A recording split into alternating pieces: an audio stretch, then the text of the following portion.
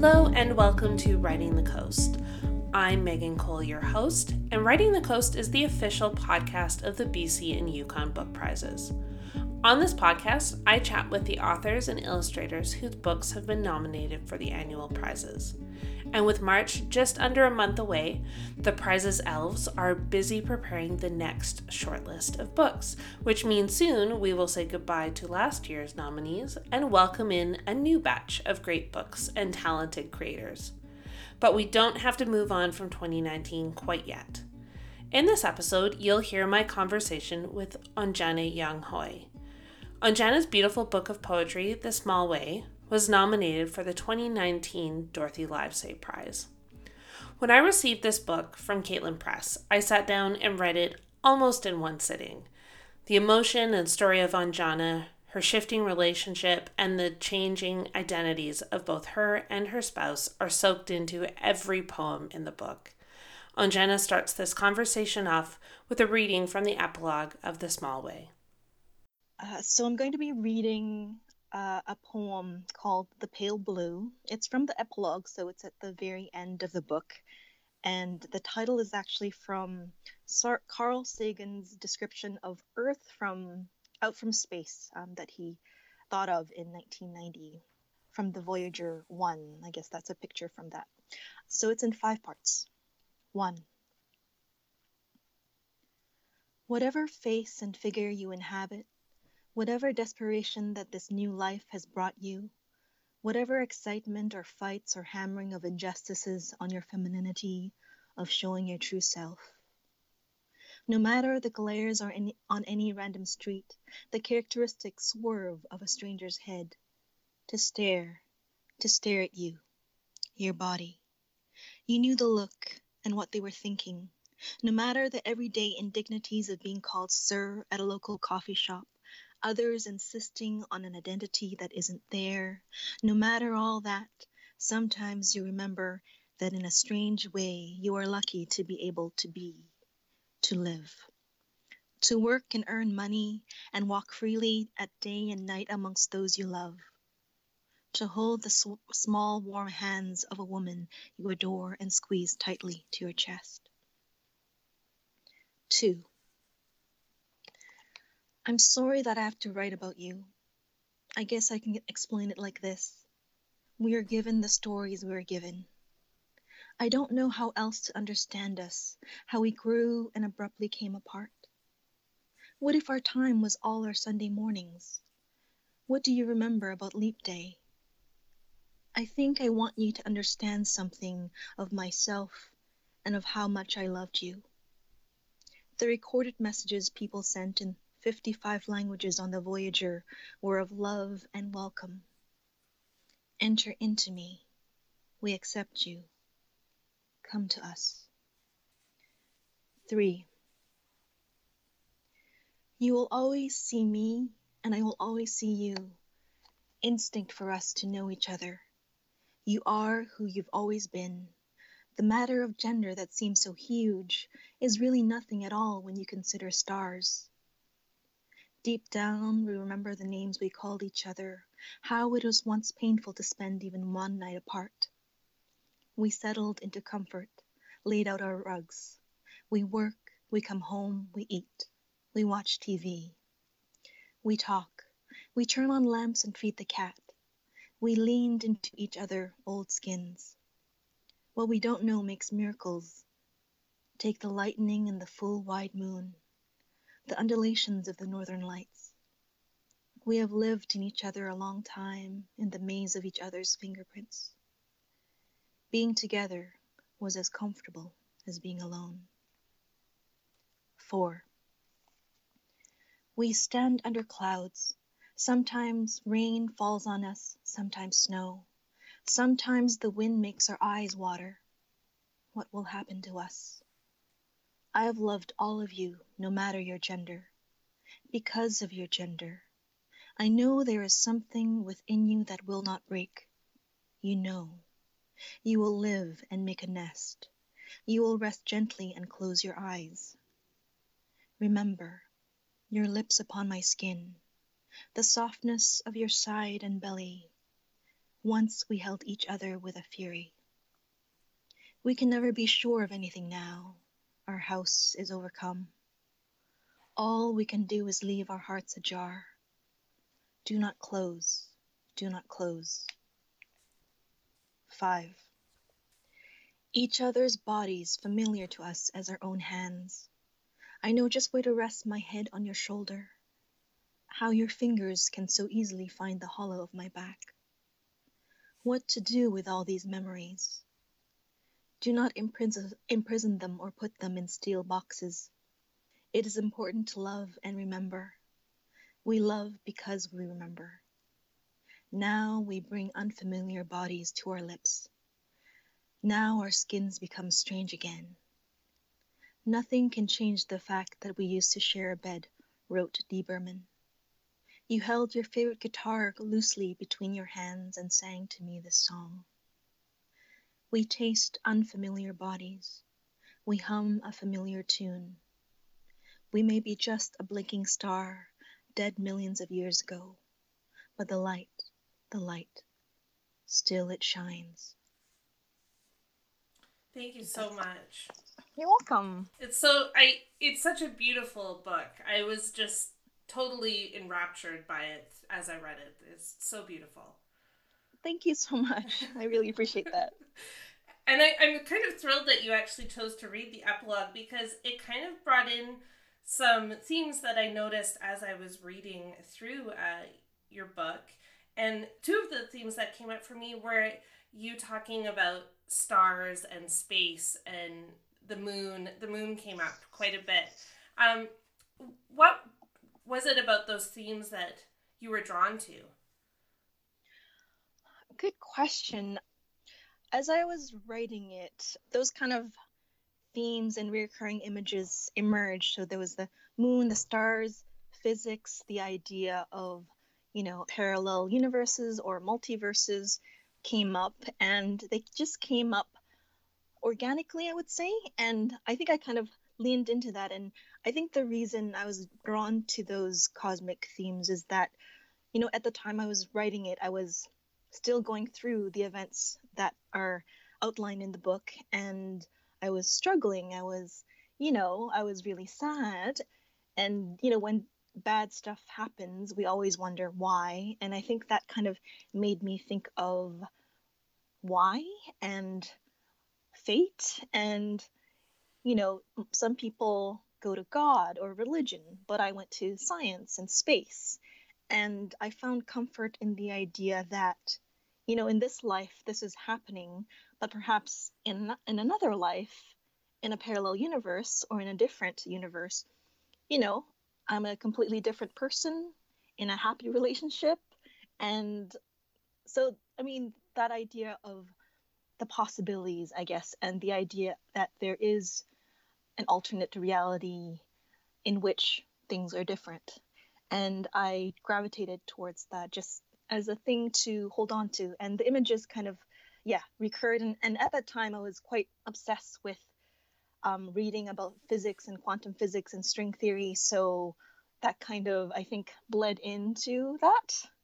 So that's I guess, the story behind that. It makes sense. It always seems like the things we're particularly obsessed with at a time seeps into our writing. Mm-hmm. For sure.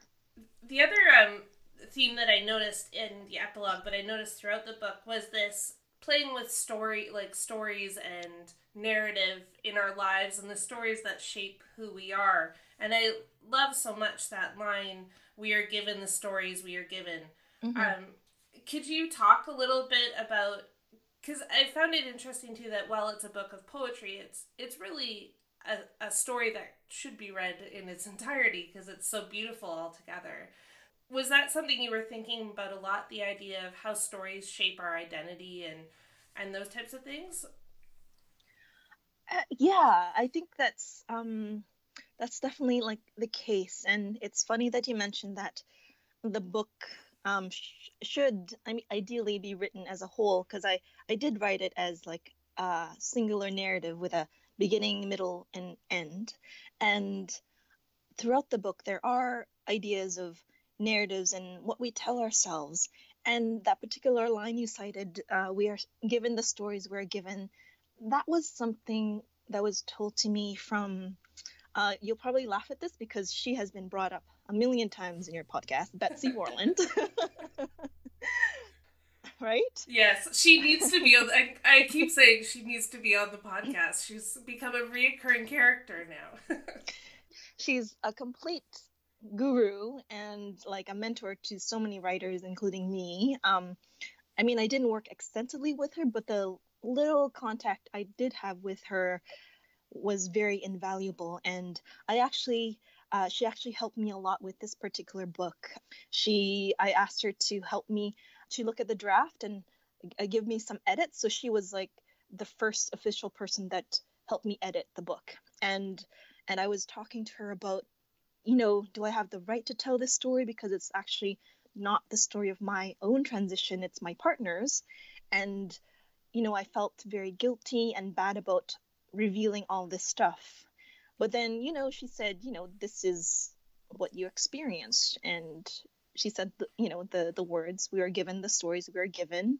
And as writers, we have to honor that. And that particular sentiment really helped me grapple with all the emotions and the idea that, do I have the right to tell these stories as well? So that's, yeah, that's kind of the story behind that line. But yeah, narratives, it's like, whatever we tell ourselves, it's it kind of frames our reality. That's a lot to do with cognitive behavioral therapy, like that kind of idea where the way you frame your thoughts or emotions is actually where you're going to go. So if you're like framing different stories in a certain way, then that's where you'll go.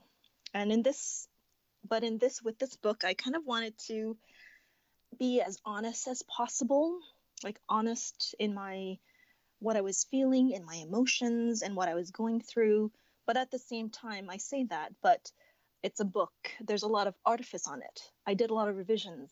So it's like I say it's an authentic personal story, but there's still a lot of behind the scenes craft that went on into the book. So, you can say that all narratives and stories are manufactured. And I think it was interesting to me in reading the book because it made me think a lot about language and the power that different words have in defining who we are and how we are in the world. Because even you thinking about, there was a line that said, I think, am I a lesbian? Like you trying to think about, who am I now in this new relationship? What is our relationship now that the two people have shifted? I found those kind of thinking about language, marriage, relationships, how we identify ourselves. I really thought about that deeply as I was reading the book. Yeah, I mean, that whole aspect of questioning and kind of looking back at your past and revising it according to the facts that are present now. I mean, that is completely present in the book and in my own personal experience, obviously, and and especially in terms of like sexuality or gender or any kind of identity you identify with, like language is so important. Even though it may be pronouns or whatever term, it's so important that people respect that and follow that. Mm-hmm. And I still really kind of struggle with like looking back and kind of trying to figure out who I was at that time and figuring out what I should think about myself in the past and how to incorporate that into my present and the future. So, yeah, so it's, I guess, an ongoing process. Yeah, yeah. I wanted to touch back on that whole whose story we're writing because I think that's such an interesting thing and it's something I deal with in my own writing because I write nonfiction as well, and I thought it was really interesting in the acknowledgement where you say this book is not a transition story. This is a story of a relationship, and what it means to love and lose someone. And I thought that was such a powerful way to frame the whole story, because for me I really connected with a lot of the emotions that you put on the page, even though my experience is not the same as yours. Those feelings of heartache and loss were very present. But was it hard in the writing to navigate? You mentioned this already when working with Betsy, but like whose story is it, and did you work with Hazel on that to get that kind of comfortable for the two of you? Yes, Yeah. yes. I mean, that was a huge issue for me. That was probably like the major thing that I was thinking about when I was writing it, and when I was getting it to the publishing stage. It's just like I felt like, do I have the right to tell this story? But I did involve Hazel like from the very, very beginning. Even like during our breakup, I told her right away, I'm writing this poem. It could be a book, partly about our relationship, but it includes your transition and kind of what happens. And she was okay with it. She gave me permission to use her story, and I'm completely grateful for that. And so I wrote the draft. I showed her the draft. She gave me comments. I provided her the opportunity to suggest any changes, especially around, transitioning and being trans and all that. Like, I didn't want to be in any way offensive and demeaning or anything. So she saw basically every draft of the manuscript, and she was fine with it. So that's, I was happy with that. But I do recognize what a generous thing that she did to allow me to include her in the book, because she is like quite private in some ways, and I'm quite private in some ways as well. So it was really important to me that I gave her permission, and I was very explicit with the publisher, Caitlin Press, and they're great, by the way. But I told them explicitly, this is not a transition story. I'm not part of the LGBTQ community, and I don't really want it marketed that way, just because it would be inauthentic for me to represent any kind of viewpoint from that. Like, I don't want to take up that marginalized space. But still, even with that, like all that permission, all that feedback from Hazel, I still felt, is it okay? Should I have done this? I spoke to other writers, other poets, and they're like, they absolutely have no problem with me telling the story. They're like, you're a writer. You experienced this, you went through this, and you have a right to write any book you want. And so that's kind of the other side of being a writer, right? It's like you're kind of using what you're going through in your life as fuel for your creativity, and Yeah. perhaps people might be hurt or affected, but that shouldn't matter because it's art, it's writing. Yeah. But still, it's a struggle. I think it also makes a difference the place you're coming from when you're writing. Like it, Mm. I think what came across for me was such tenderness and care for your spouse in the writing that I think maybe eased that whose story are you writing part of it. When you're writing from a place of love and empathy and care, that makes such a difference on the page. Oh yes, I think. Thank you for that. Like, I'm really glad that came through, and I've had different readers tell me that as well, and that is definitely what I wanted to do with this book, is not be angry and bitter, because a lot of like narratives of spouses with trans partners, like they're so angry and bitter, and it's like life is unfair, but it's really nobody's fault, Yeah. and it's just like something that happens, and that doesn't erase what you had, right? The love is still there, just is kind of transformed into this other thing. So I mean, I definitely wanted to be something compassionate and full of love, and become like a testament to the relationship that we had. Even though, yeah, there is heartbreak and pain in the book, but ultimately, in the end, it's a book of love. Yeah. Yeah. And that really it really does come across. Thank you so much. I heard you are working on a graphic novel, and I was wondering if you would tell me a little bit about that.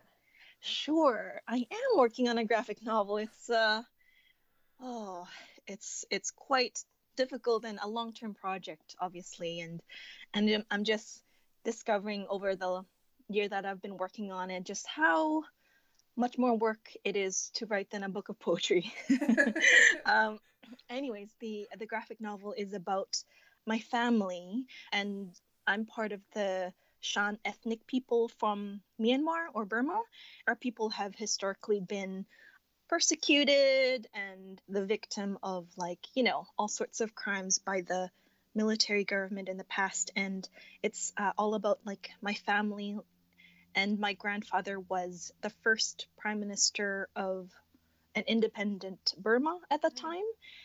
Our family went through a lot of like trauma, violence, and it's just like the story of our family in Burma and the struggles that our family went through, and the story of my own family immigrating to Canada. And so it's kind of a huge epic story of political struggle, personal memoir, and also family history. And I'm both writing it and drawing it, so that makes it extra difficult. Yeah, it's a lot of work. Yes, it is.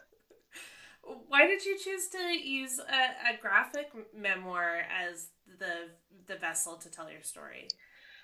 Well, I love the genre. Like, Mm-hmm. I love graphic novels. I've loved them for since I was in university when I discovered them. Some of my favorite books are graphic novels, and I wanted a way to visually tell this history.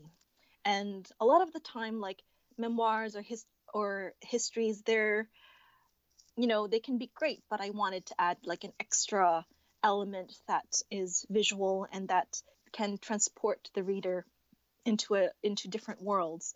I think that I like this genre just because it's very similar in my mind to cinema. So Mm-hmm. I'm thinking of it as like making like a feature film about Myanmar and Burma and my whole family, but translating it to the page. I thought it was like a really interesting challenge. I'm all about trying new things, I guess. And to be honest, like the idea of writing a real memoir with like lots of words in it, it's a little intimidating to me coming from poetry. Like poetry, you don't use that many words. So for me, it's like it's more writing. It's a narrative, but it has the visual element that is also in poetry, but like more explicitly visual in terms of drawings and illustrations. Yeah. Have you had what have you done for research? Has that been challenging as to recreate the images and that sort of thing? hmm No, like the research has been a huge component of the project. Luckily, there are many books about the country itself, like from the history, from the prehistory to like the independence stage and beyond. So I'm not short of that. And my family is, I guess, it's quite literary, and some of them are quite literary. My father has his memoir out, and there's a biography about my grandmother Oh wow. that exists out there. So, and then my great aunt also has a memoir out. So there's a lot of like personal and historical resources that I'm using, and they've been really invaluable and great. But oh my goodness, like just researching the political stuff, it's just like the country. Obviously, currently it's in a huge mess because of the Rohingya situation and the genocide and all that. But this has been going on for decades and decades, and the country is a huge mess, and there's so many ethnic nationalities, so many things that have gone on, so many, and the country has been in civil war for decades, right? Yeah. So it's just, yeah, that figuring that aspect out has been really challenging, but yeah, interesting nonetheless. Yeah. Well, I'm excited to read it when it's done. Yes, hopefully. Like, yeah, I mean, me too. Thanks to Anjena for being on Writing the Coast. If you want to find out more about the BC and Yukon Book Prizes, be sure to visit our website at bcyukonbookprizes.com. And as I mentioned at the beginning of the episode, we will be announcing the new shortlist of 2020 prizes in early March. So you'll want to keep an eye out for all of those because those titles will make for great reading lists. And you want to hunt down those titles at your local library or bookstore and gobble them up, and stay tuned to hear some of the authors and illustrators on this podcast. So until we meet again on Writing the Coast, I hope you enjoy some great books.